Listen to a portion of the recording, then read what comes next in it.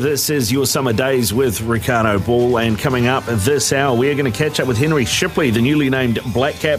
The Canterbury all-rounder has been named to the white ball squads for the India-Pakistan tours in January. We'll catch up with him.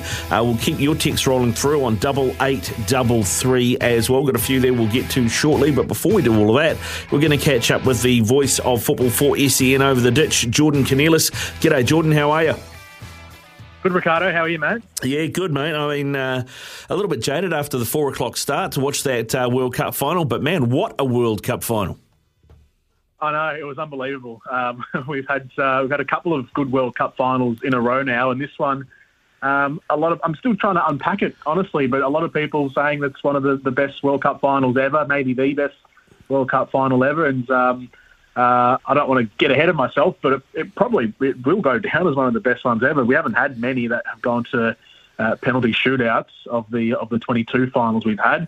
That's the third, and that one is one of the highest scoring finals we've had as well. You don't often get 6 goals in a World Cup final. We did 4 years ago, but normally prior to that, it's pretty cagey, sort of 1-0, maybe 2-0. But to have so many goals scored, to have the 2 star players from both teams, Lionel Messi and Kylian Mbappe, doing so well, a hat-trick from Mbappe, controversial penalties, and then ending with Lionel Messi winning the trophy.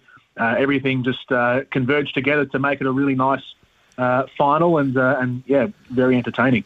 Yeah, it was incredibly entertaining final. I was trying to compare it to other finals. I mean, there have been some that have been absolute yawns, like the 2010, 2014 finals weren't great. I don't think 2002 was particularly good, or the one in the US either. But, I mean, 82 was the first one I remember that was great. 86 was up there, and, probably 98 as well. I don't know where it sits for you, if you've managed to unpack that yet.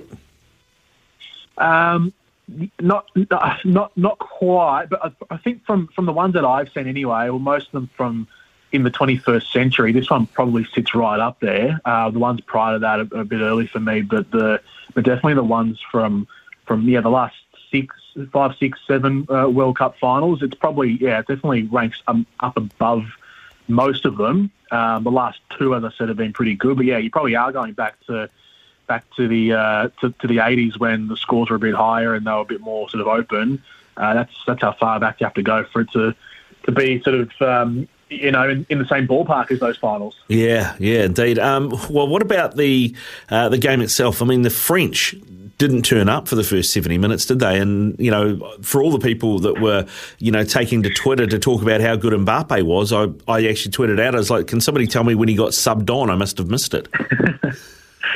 Yeah, I know. Yeah, they were. Mbappe's been pretty quiet the last couple of games. He went missing against England in the quarterfinals. He went missing in the semi-final against Morocco, and then he went missing for the first 80 minutes of this game. And really, France, the entire French team did, especially for the first half in particular, where Argentina were just on top all the way through. They were bullying the French. They were so good. They were just tight in everything they did in defence, closing down. Any time a French player looked even remotely to get close, closer towards goal in the Argentinian half, Argentina would send out a player to press up, win the ball back, and then counter-attack the other way. And so France never really had any time on the ball at all. They had no possession. They were completely out of the game in the first half, and Argentina were doing everything magnificently.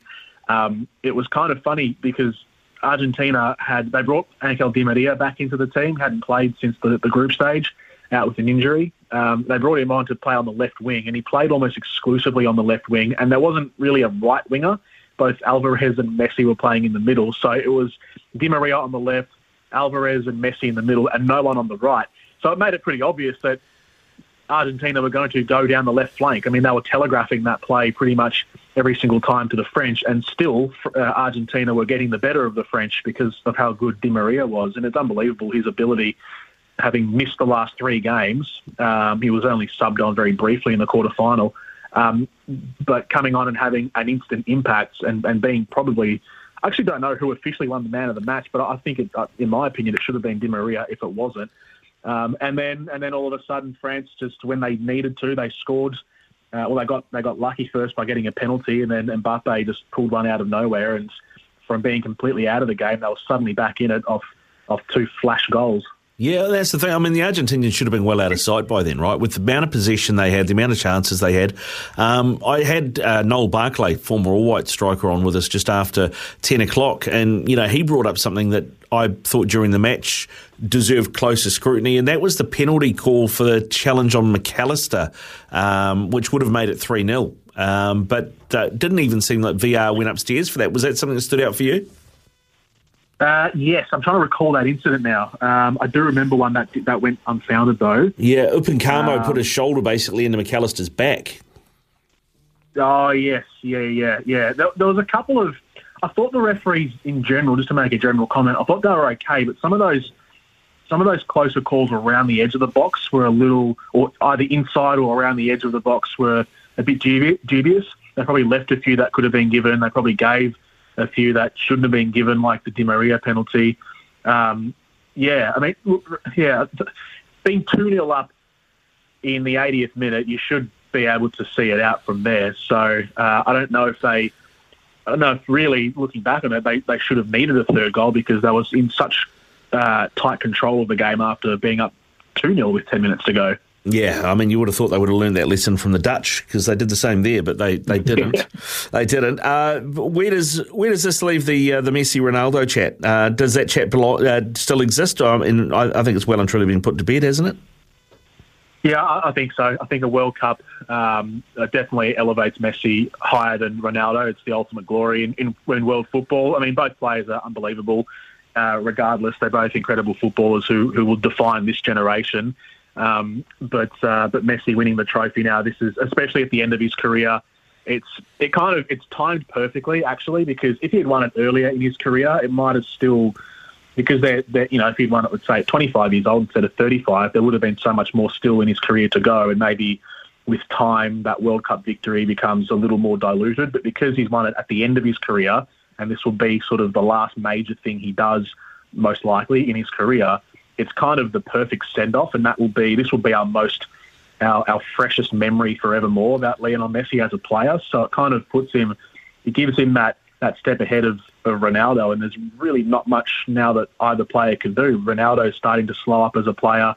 Messi's done it all. He's done everything he needs to do. So, I like Messi anyway, better as a player, and I don't really partake in the rivalry between Messi fans and Ronaldo fans. I don't mind the debate in general about discussing who's better, but sometimes you get Ronaldo fans who will show hatred almost towards Lionel Messi, which is a bit juvenile.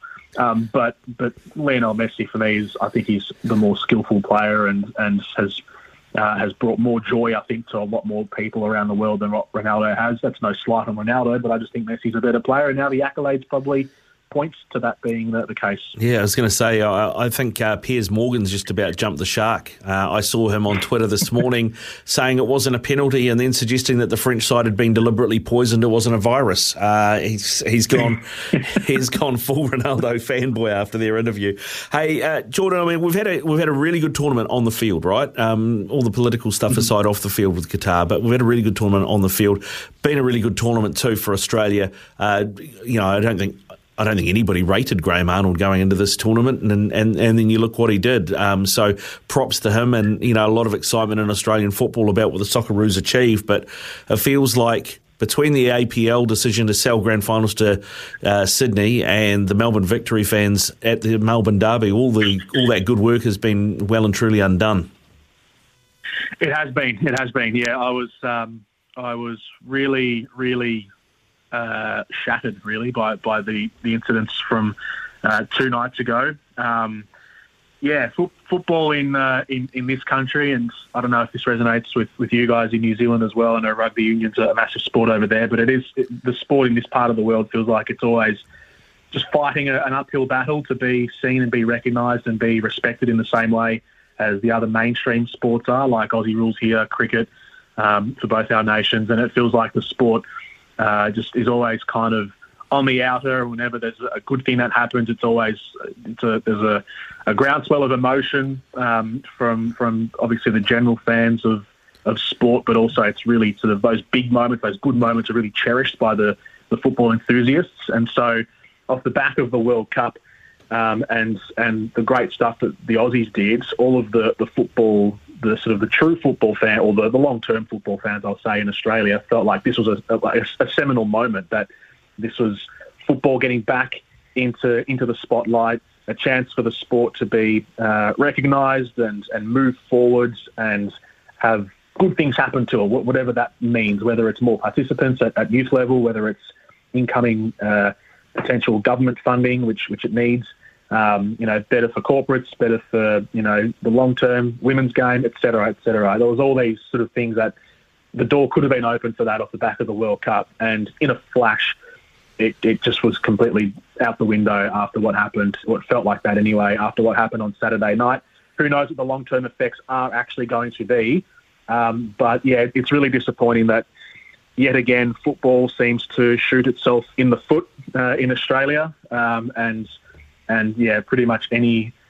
I don't know if this is overly being too pessimistic, but it does feel like that all of the goodwill that was built from the World Cup is now just completely gone, just disintegrated with what happened. And it felt a lot of people were calling it the darkest day in football in Australia. Maybe that might be the case for the modern era since the A-League has been around. But yeah, I sort of haven't felt as. I've never really felt as disillusioned with the game, or with the league anyway, and with Melbourne Victory as I did on that Saturday night. Time will heal that, and it's already started to do that. But never really felt me personally, never really felt any sort of ill will towards the sport like I did, and that was just, I guess that's just how sort of serious the moment was. Yeah, it was incredibly serious, as you put it. Obviously, seeing the Melbourne City goalkeeper cop a steel bucket to the side of the head, he had blood streaming from his face. The referee got caught with that as well. Had all those fans come on the pitch. I know that some of the Victory fans were trying to use as an excuse that the City keeper threw flares back into the ground or back into the stands as to reason why that there was that reaction. I don't buy that at all.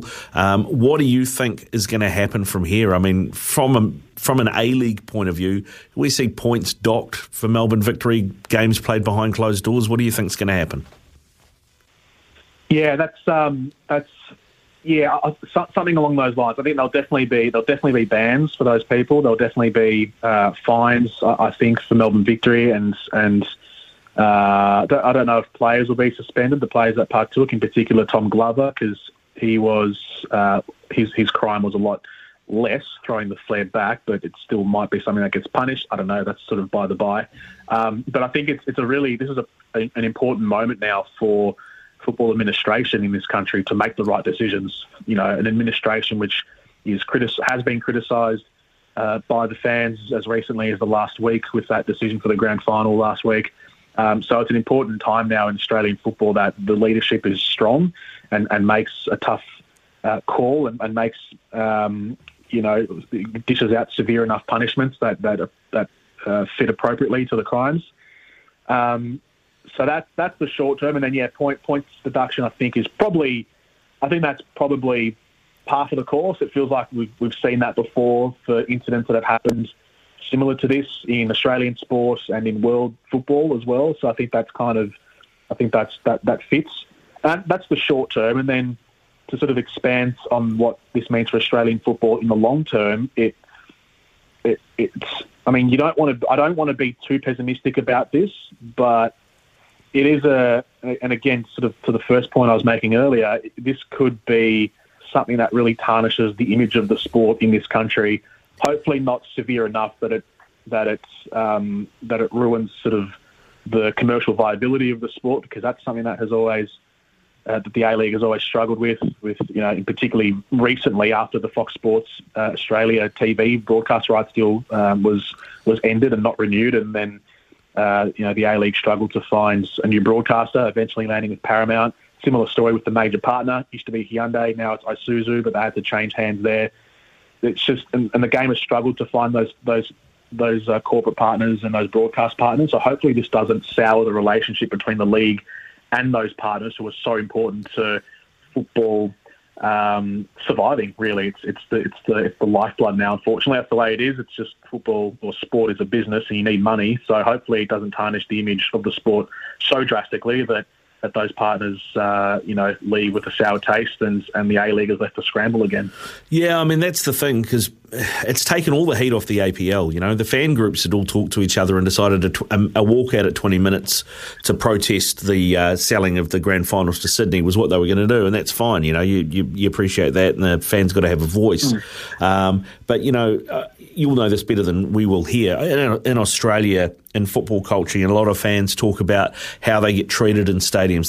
They get treated poorly by the police and stadium security often, and there have been lots of horror stories over the years about heavy-handedness, which is really kind of out of step with what's going on. But all those authorities will now feel vindicated in the things they've done in the past.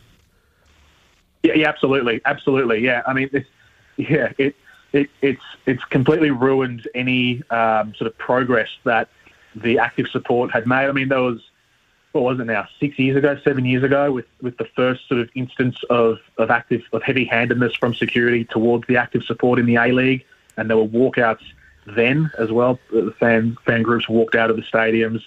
Different active support groups had been disbanded because they just felt it was futile, really, trying to be an active support group in the A-League. And it had been slowly building back towards how it used to be at the start of the league, when the active support was lively and buzzing. And the last sort of 2 or 3 years, all the games that I've been a part of broadcasting and the people that I've been around in football have started to sort of comment again more and more in the last 2 or 3 years about how good has the active support been from Melbourne Victory and from Sydney FC and Western Sydney Wanderers. And we've noticed less and less of a heavy security presence. There's always going to be security, but hasn't been nearly as heavy as it used to be, almost a decade ago or just under. But that has now been ruined, and I think it's going to be probably heavy-handed security again if the games are played with crowds. There's been talk that there might be behind closed doors now for the rest of the season for the Victory. But yeah, it's astonishing, but also not surprising that the actions of a few idiots have completely undone the good work that had been built up over the last couple of years. Yeah, 100%, mate. All right. Hey, Jordan, listen, I know you've had a big day, so we'll let you go, mate. But appreciate you coming on, talking World Cup, talking A-League, and giving us some sort of perspective on that too. Anytime, Ricardo. No, a pleasure.